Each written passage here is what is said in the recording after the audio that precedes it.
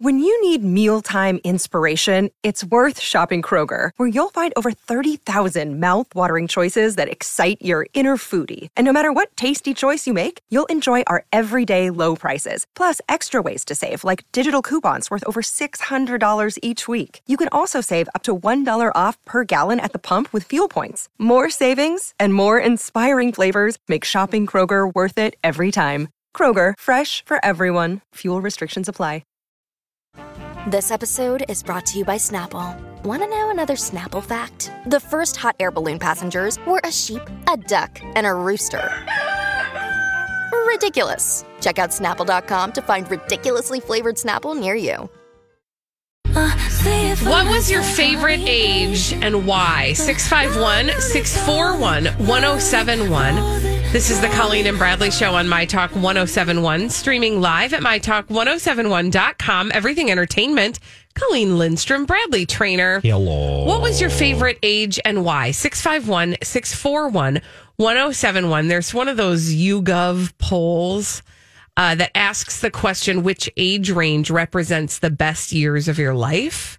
And they polled a bunch of people, and they decided that the biggest group, 24%, said their 30s were the best years of their life. Yeah.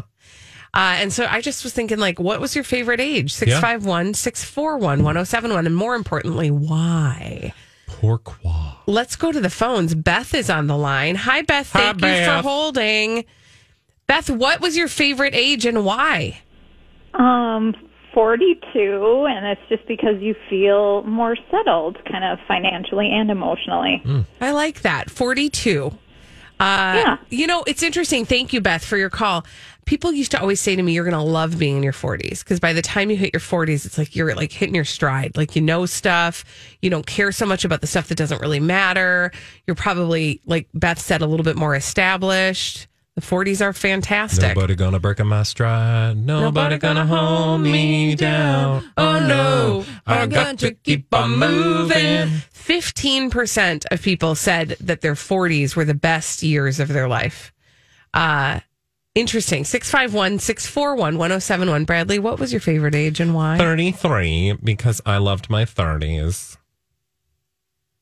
And specifically 33. Yeah, no, that was my Jesus year. That's what I called it. I was very spiritual that year. And no, I felt like I was in a good place in my life when I was 33.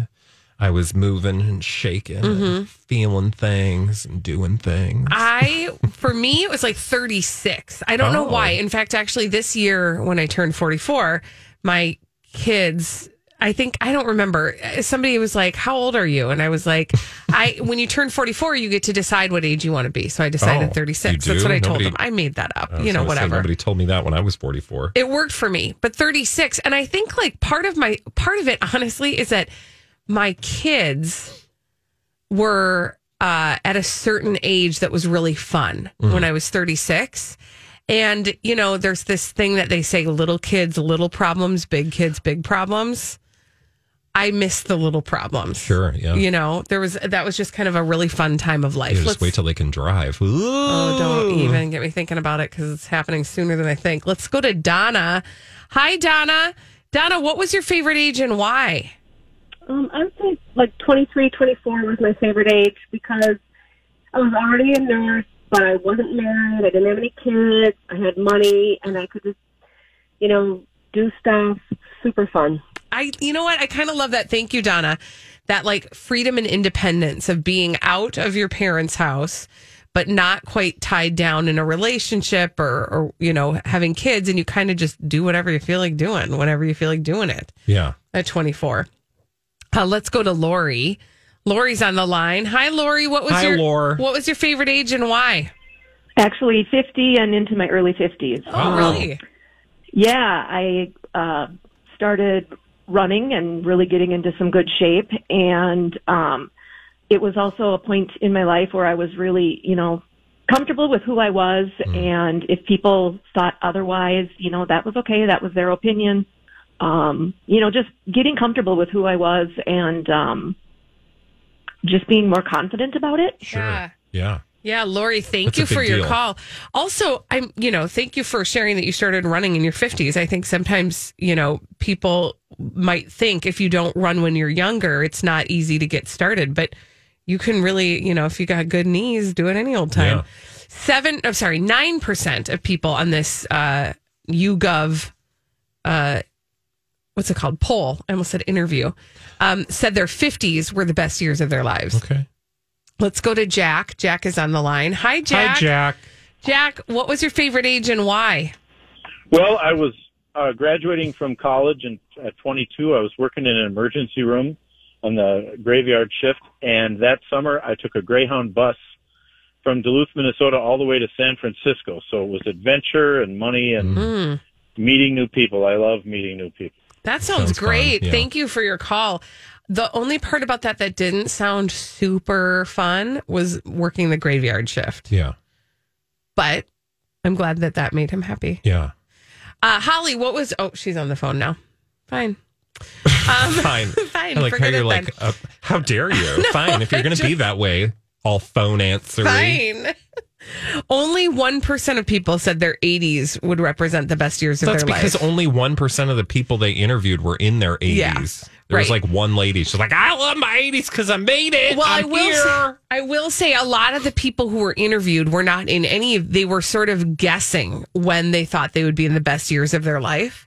Listen, if I'm being honest, I've loved every age for different reasons, right? Like there are good parts of every decade of your life, right? I mean, depends on the decade of your Sure. life. Because I honestly can tell you I was not a fan of most of the decades before my 30s. Okay. That makes sense. I mean, yes, there were happy moments within Right. those, sure, but like, or like when you I look would never pick a particular year. right. But when you look back in retrospect, there are things that you learned and gained that are the things that brought you into your 30s to have the kind of, Sure, yeah. so like, yeah, I mean, I'm sure we all have those times of life where you're like, wouldn't want to repeat that at all. But all the things you gained and learned from that, you carry forward into the other decades, and they're part of what makes the, Yeah. your 30s or whatever. Great. Dina's on the line. Hi, Dina. Dina, what was your favorite age and why? Well, I'm 58 now, and so far I would say the 50s are the best. And as you said, there's great things about every decade, but I think until the 60s and 70s, it's always going to be the one I'm in. Yeah. Isn't that interesting? Until we get the physical decline. Yeah. It just keeps getting better, Yeah. especially the grandchildren thing. I am telling you guys, Oh, it's the gravy Dina, of life. this is It's why so I had good. children, so I can have grandchildren. I know, me too. Thank you for your call, Dina. No, I do love my children. They are wonderful. I look forward to grandchildren as well, should I be so lucky. I would Thank you very imagine much. It's going to happen at You some never point. know. You never know. No pressure, but it would Yeah. be nice. I hope they're not listening. Hey, kids, get busy. No, Maybe don't. wait. Actually, don't. Wait a little while. You're all very young. That said, I will be happy even if my grandchildren are animals. Holly, do you have a favorite age? I would say like mid-20s. Yeah? Yeah. Yeah. Why for? Why? Because it was like, yeah, I'm fully an adult. I'm doing it, Yeah. doing exciting things. And it was fun. Yeah. Yeah. I do. I feel like, too, for me, the younger I was and independent, the lower the stakes felt. You know what I mean? Like, you go through this, like, sweet spot between leaving your parents' house and, like, becoming independent, having, like, a good job, having a bank account that will support you, and, like, taking on the responsibility of, like, realizing that you should probably start saving for retirement, etc. There's, like, a small window where you just are like, everything's good right now. I'm living in the moment. Mm-hmm. It's such a small That was window, in your though. 20s, you felt like? For me, probably, actually, honestly, it was probably, my mid to late 20s, probably for me. Because I started having kids in my 20s. So that's how that worked. Then, like, forget it. Then, like, you're responsible for other things, and it's not that's as a whole different. It's not as fun. I gotta level. feed these. Yeah, exactly. Like in so many ways. I have to make food for them with my body. I have to buy food with my money. It's a lot. When we come back on the Colleen and Bradley show, I want to talk about a story that we talked about yesterday. So the Chrissy Teigen apology has sort of like rippled out. So there's all kinds of like what's it called? Tentacles coming from it. And we talked about a story about a guy named Michael Costello yesterday. Well, there's a development on that story, and I'll refresh your memory on that story and tell you what the development is when we come back on the Colleen and Bradley Show on My Talk 107.1. Okay, so this story about Chrissy Teigen and her apology has tentacles that I didn't even, you couldn't have even predicted. It's just spreading out in weird ways. This is the Colleen and Bradley Show, My Talk 107.1, streaming live at MyTalk1071.com. Everything Entertainment. Colleen Lindstrom, Bradley Trainer. Hello. So yesterday, we told a story. So, okay. Let's just take it back to Monday. On Monday, we got an apology. We were treated to an apology written on Medium.com by Chrissy Teigen.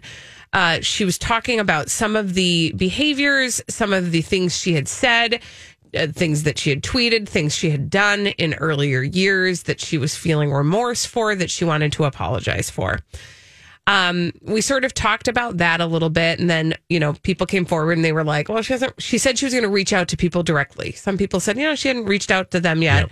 Well, one of the people who we'd never even heard from was a person who was on Project Runway. His name is Michael Costello, and he told a story about a time that a racial slur was wrongly attributed to him by a disgruntled former employee, but Chrissy Teigen glommed onto it and single-handedly tried to ruin his career and was moderately successful at it. In fact, actually, both he and his mother have spoken publicly about the fact that he was having suicidal ideation, that he was really struggling around the way that she interfered with his career. Take his own life? He did. Yeah, she did. She said, good, racist people like you deserve to suffer and die. You might as well be dead. Your career is over. Just watch.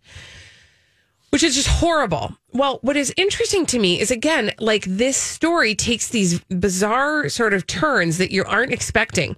Leona Lewis, who is a British singer, she had a big hit called Bleeding Love a few years ago. But I think she's still very successful in the UK. Well, she now has come forward and she says she's accusing Michael Costello of humiliating her at a charity event in 2014. She says that Michael Costello refused to alter a dress to fit her for a fashion show. She claims that she was relegated to sit in the audience after Michael Costello, who she says was assigned as her designer, didn't show up to the fitting the night before and then offered no explanation. And she says that she doesn't discount Michael Costello's experience with Chrissy Teigen, but she says she's speaking up because, quote, the pot calling the kettle black in this situation doesn't sit right with me. And what is interesting about this is that this is sort of like the new life that the story takes, right? It's that the person who is the victim comes forward and says, I was victimized by this person. And then somebody else comes out of the woodwork and says, but the victim is also the perpetrator. Yeah, and now we'll hear somebody come out and talk about, well, Leona Lewis one time looked at me the wrong way. Right. So this is I don't know. Honestly, my first impression of this story was oh gosh, this will be the never ending cycle, right? If we're going to be calling everybody on all their stuff. Well, I also I would imagine rather that, look, I don't know anything about specifically these people, but you got to believe that in some world there are people close to Chrissy Teigen that are like, oh, we need to, support Chrissy Teigen in this moment. And I don't know if Leona Lewis knows Chrissy Teigen and thought well, I'm going to share this and maybe this will help give some perspective or something. I wouldn't be surprised by that because, but in the same case, maybe the same is true for people that feel supportive of Michael Costello. It's just you've got these celebrities who have public followings and they're trying to protect their public image. And so, I imagine they're trying to come up with all sorts of ways to do that. I don't know. This is so is anybody actually paying attention at this level?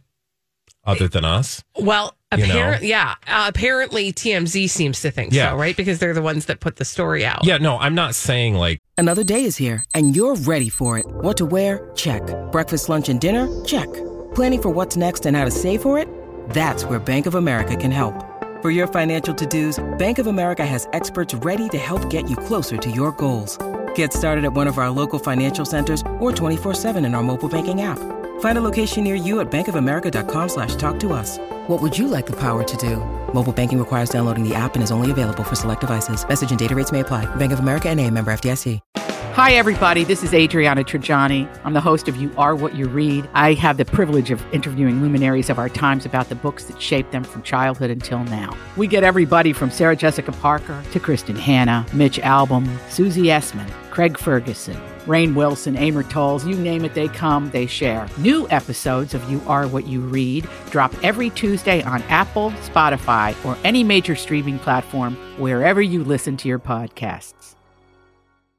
It's not worth paying attention to. I'm just saying, like, at what point does this just sort of end up benefiting people lower down on the food chain? Right. No, that's a good point. And it's not actually resolving anything that got us here in the first place. I mean, it doesn't resolve anything about Chrissy Teigen, and it certainly doesn't resolve anything about the story that Michael Costello shared. It's sure an interesting sideshow, but I don't know, because I'm sure there are people that have come into contact with Leona Lewis who didn't like her. Right. And I guess the problem is not maybe the right word.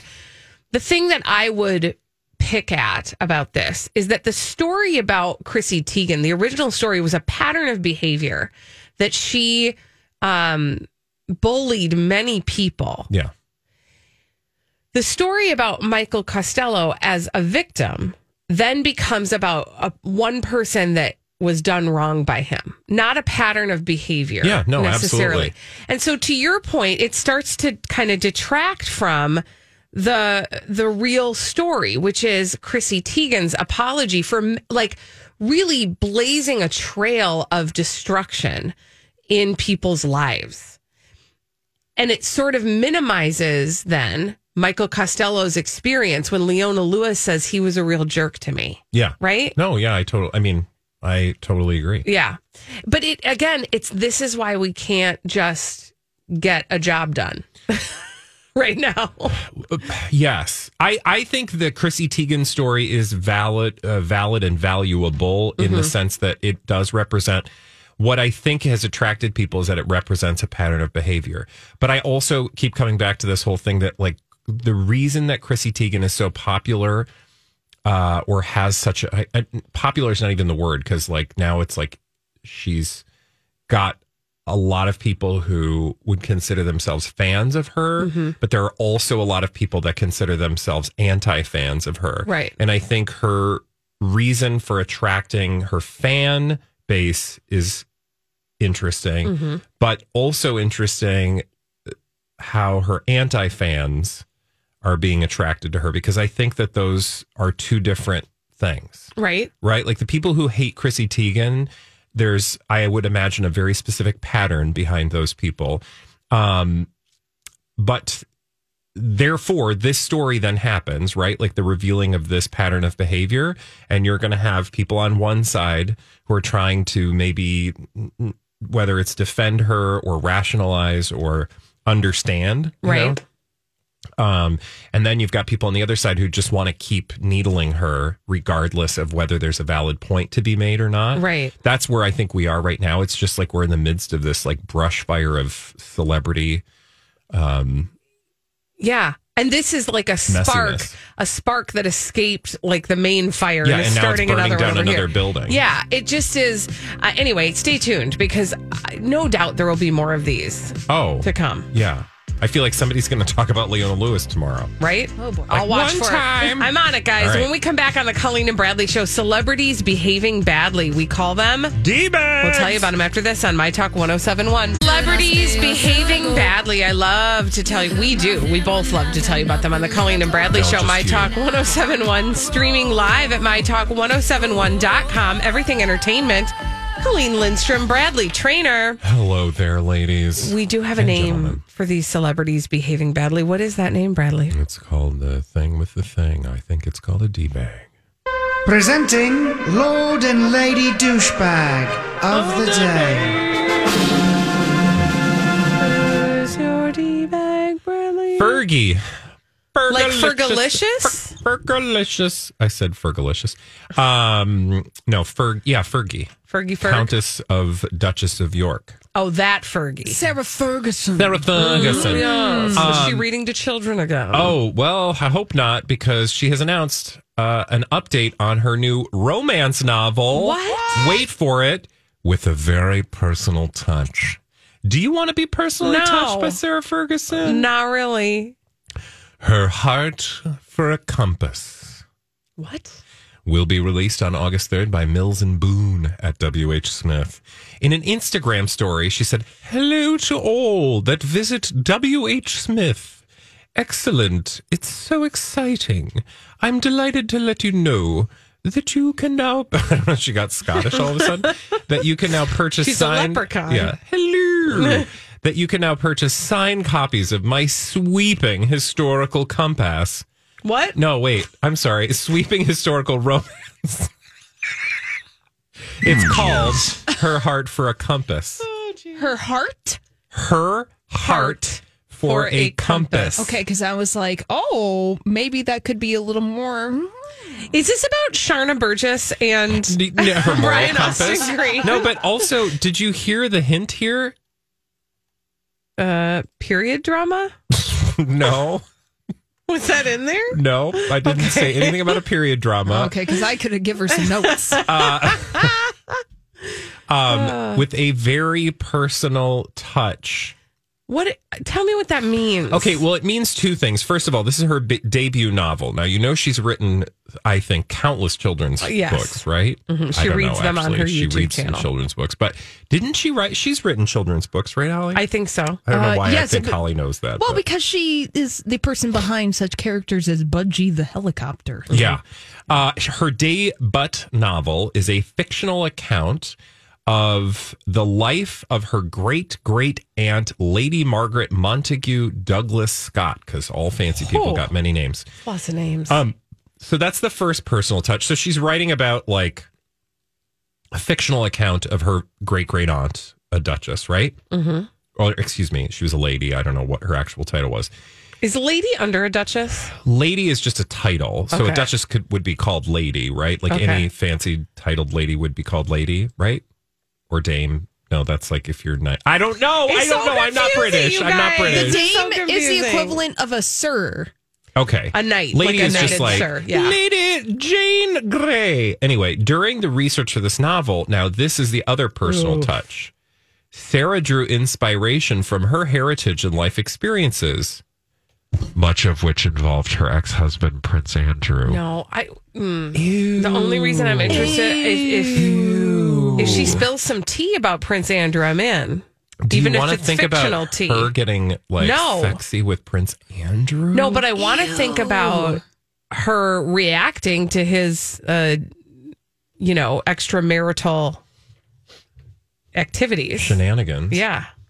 But I don't think that's with what we're going to read. Teenage girls at a pizza place. What? Yeah. She may have, it says, despite getting divorced a decade later, the couple remained close and even lived together at the Royal Lodge in Windsor. So bizarre. She may have drawn upon these experiences in the scandal-filled days of the 90s when her breakup and that of Prince Charles and Diana's played out in the public eye. Anyway, they do describe her as a best-selling memoirist and children's book author. It is likely this experience helped her write her current book. I just thought she could do a better job of maybe advertising it. Oh, by the way, Do better, honey. Budgie the Little Helicopter. Yes. She also launched her YouTube series, as we all know, called Storytime with Fergie and Friends. I'd like to read my favorite line in this entire article. Yeah. Talking about her YouTube channel, readings of My Family Fart Book and Slug in Love by Rachel Bright both attracted less than 1,000 views. Yeah. Which, by the way, we have actually pointed out many of her videos on her YouTube channel have like less than 150 views. Well, now it seems like they're boosting. Perhaps she's onto the scene and has gotten herself some bots. Boy, she's done a lot of work to get on the scene. Hello, I'm Steph Ferguson. I'm sitting here with some crazy outfit on my face and reading books. I'm reading the Rainbow Blots. I'm reading about farts. She didn't actually. I don't think she wrote the fart book, though. No, that's by She just Rachel read- Bright. Rachel Bright wrote the fart book. My Family Fart Book. That's a thing? Yeah, apparently it is. I don't know what that Family means. Fart book. Scratch and sniff. Okay, stop it. You're kidding me right now. Well, Scratch and Sniff Family Fart Book. No. Well, that's something I would totally buy my nephews. Not This Scratch gonna and lie. Sniff My Family Fart Book edition is filled with a windy family and their lovely smelling bottom burps. Each spread has a large flap No. to lift, scratch the No. surface to reveal the smell. Well, I am ordering that book right now. She's also reading this book called Hugo's Runaway Legs. And then the legs don't have any pants on them, so you just see the butt. No, Oh, that's cute. I do love the idea of No. a Scratch and Sniff fart book. It's only $6.99. Should I order it? I mean, I don't care what you do with yourself. You live your life. I don't know. Okay, I'm going to deal with that it's- later. It's a certified Lift the Flap book. What does that mean? I don't know, but it even know. involves farts. The flap. Hey, lift the flap. Okay. Oh, they're for toddlers. You know, Yeah. it's one of those big chunky books where they So you can lift Can I just it up. tell you something? Like, the last thing you need to do with kids is, like, get them talking more about bodily functions. Yeah. Trust me. I mean, they'll think it's funny, those but, books like... are more for the parents, don't you think? Oh, probably. Oh, look, it's like got a picture of a monkey starts to do a fart. It smells of bananas, bless his heart. Oh, and I bet when you scratch the thing, it smells like bananas. Mm-hmm. Or banana farts, which would be kind of hilarious. Also, that's manipulating children into false assumptions about what is really happening. Thank Yeah, you, because don't you Holly. just want to make them, they're going to want to fart then. Like, it smells like They're bananas. going to want to eat flowers. Yeah. Don't do that, kids. Some aren't edible. Some are. Thanks, Lady Fergie. Who's your D-bag? Kevin Hart. Oh, what did Kevin Hart do? So he decided that he needed to school some people. Uh-oh. And he did it via Twitter. He clapped back. That's always a good place. Yeah, he was a back clapper. He began his very lengthy Twitter rant by saying, sometimes you got to sit back and laugh at some of the bleep you hear, and I hear it all. And then he said, I got time today. And then he told people what's what. He was trying to talk to haters that tell him he's not funny. Oh, I love when really successful people with a large audience come after trolls. Right? Tell me more. Yeah, it's so This good. is a good use of your time. Exactly. The he's not funny slander is the best. This is for you. I have 3 stand-up comedy specials that fall in the top 10 highest grossing comedy specials of all time. 2 of my specials are in the top 3 of all time. I have been the highest grossing comedian in entertainment for years now. I have also been the highest grossing comedian in the box office with over $4 billion in earnings. I've also turned my comedic talent into a place of business and branding and radio and other revenue streams. The hate/slander fuels me to do more. You guys, anyway, at the end, he says, J. Cole said it best. If you're laughing at a millionaire, the joke's on you. Now back to your regularly scheduled program. So he basically just like shamed us all. Not even. Not us. Well, he but- shamed everybody for what a few people have said. Yeah. Right? And he used it as an opportunity to Boost his own self. Yeah. It is exactly what you said, Bradley. It is when a person who has many, many followers responds to what a very, very few are saying.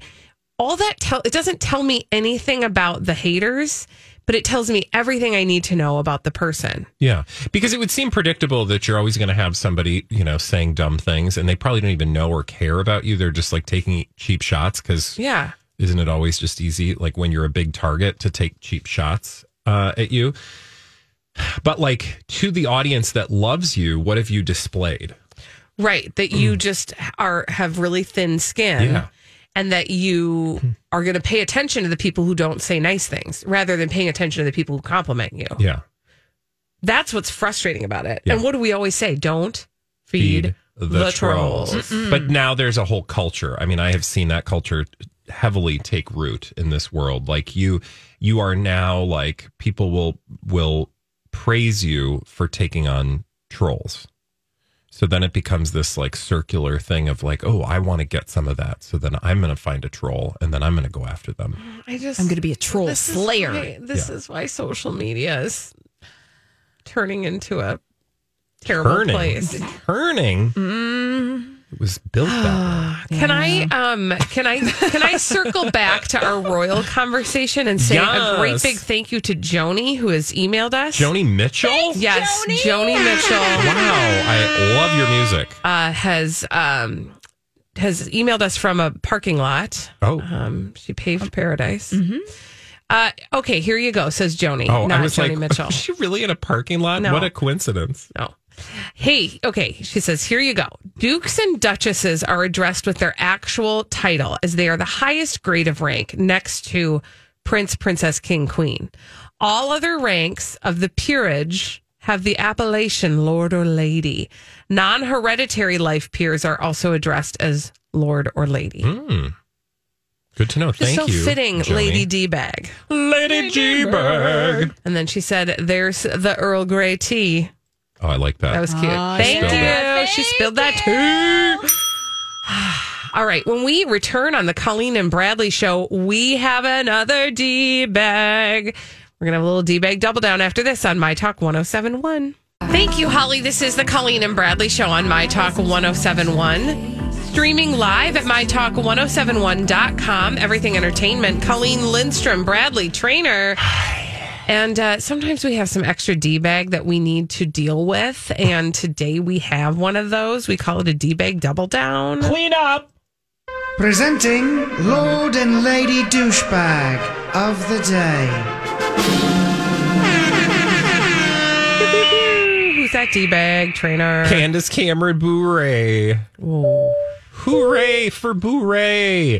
Here's a headline for you from Us Weekly exclusive. Candace Cameron Bure says her and her husband's PDA. I'm Bradley Trainer. And I'm Don McClain. We have a podcast called Blinded by the Item. A blind item is gossip about a celebrity with their name left out. It's a guessing game, and you can play along. The item might be like, this A-list star carries a Birkin bag worth more than the average person's house to the gym to work out. Pretty sure that's J-Lo. And P.S. the person behind all of this is Kris Jenner, LLC. We drop a new episode every weekday so the fun never ends. Blinded by the Item. Listen wherever you get podcasts and watch us on the Blinded by the Item YouTube channel.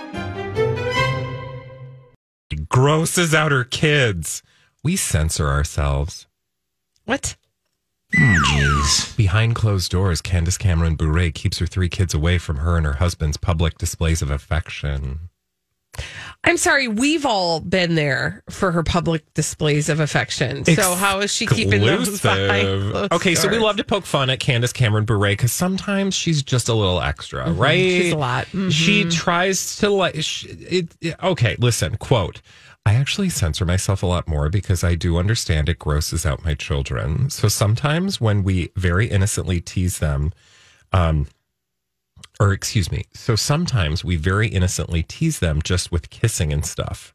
They're like, please take it somewhere else. Okay, so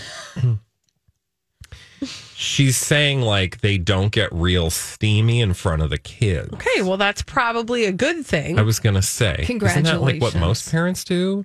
Well, like, okay, hold on. Because the alternative is, let's be real, like they kiss in front of their kids, but they don't do more, which again is appropriate because That's the appropriate alternative behavior. would be like they start feeling each other Oh, up I'm just dry. or that, you know? Yeah, giving old dad the dry hump on the couch.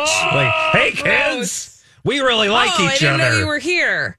Yeah. Ew, Mom. Okay, anyway, she goes on to say, and I just want to read this.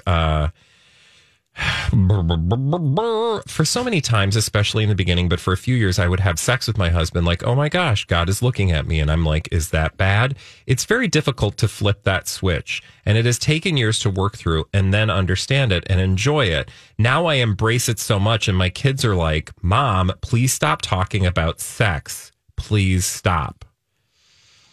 So I'm so confused. Like, what is the thing that you're trying to get? So take all of that, right? Yep. My thing is like, you know, like I think appropriate sexual conversation with your children is healthy, right? Mm-hmm. Like appropriate. You don't talk about I mean, it's up to you. Like everybody has their thing, but I'm saying I think there is space for an appropriate conversation about healthy sexuality with your children. Absolutely. And hiding your sexuality from your children is probably not a good idea. But it's like it's not even the conversation that she's having, because like I'm not a prude, but I'm also not against prudes. I'm pro prude. Mm-hmm. I'm anti-prude. Like I want people to do what's comfortable for them. Like I'm not trying to get into her living room with her children and tell her how she should be. Mm-hmm. But it's this signaling thing that she's doing. It's the communication of it to in this case, Us Weekly, where I think she's trying to say something very specific about what is appropriate and what is not, that I'm very confused by, because I'm like, are you saying that like making out with your husband in front of your kids is like a bad thing? Like what is the message you're actually trying to say? What is it that what are you trying to communicate? What's in between all the words? Because like when you say mom, please talking about sex, like, well, how are you talking about sex in front of your kids that's making them say, please stop? Right. Mm-hmm. Because that is an interesting, I would like to have that conversation. But also, don't you get the impression with her that she's trying to play this role where she's like, I'm cool and I talk about sex, I do the sex, which is to say that a lot of people like me don't do those things. That is very Christian. I'm going to use her term, Christian, because she's talking on a specific podcast about Christianity, mm-hmm. So she's trying to signal that she's like more maybe open about that stuff in a way that her peers are not. I have so many things. I'm trying to decide where to start. We've only got 5.5 minutes. So here's the first thing I'll start with is this.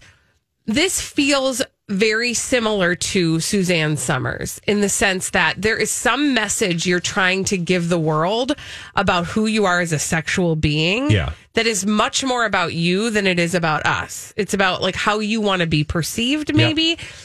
But then there's this other thing that kind of just fries me on a number of different levels.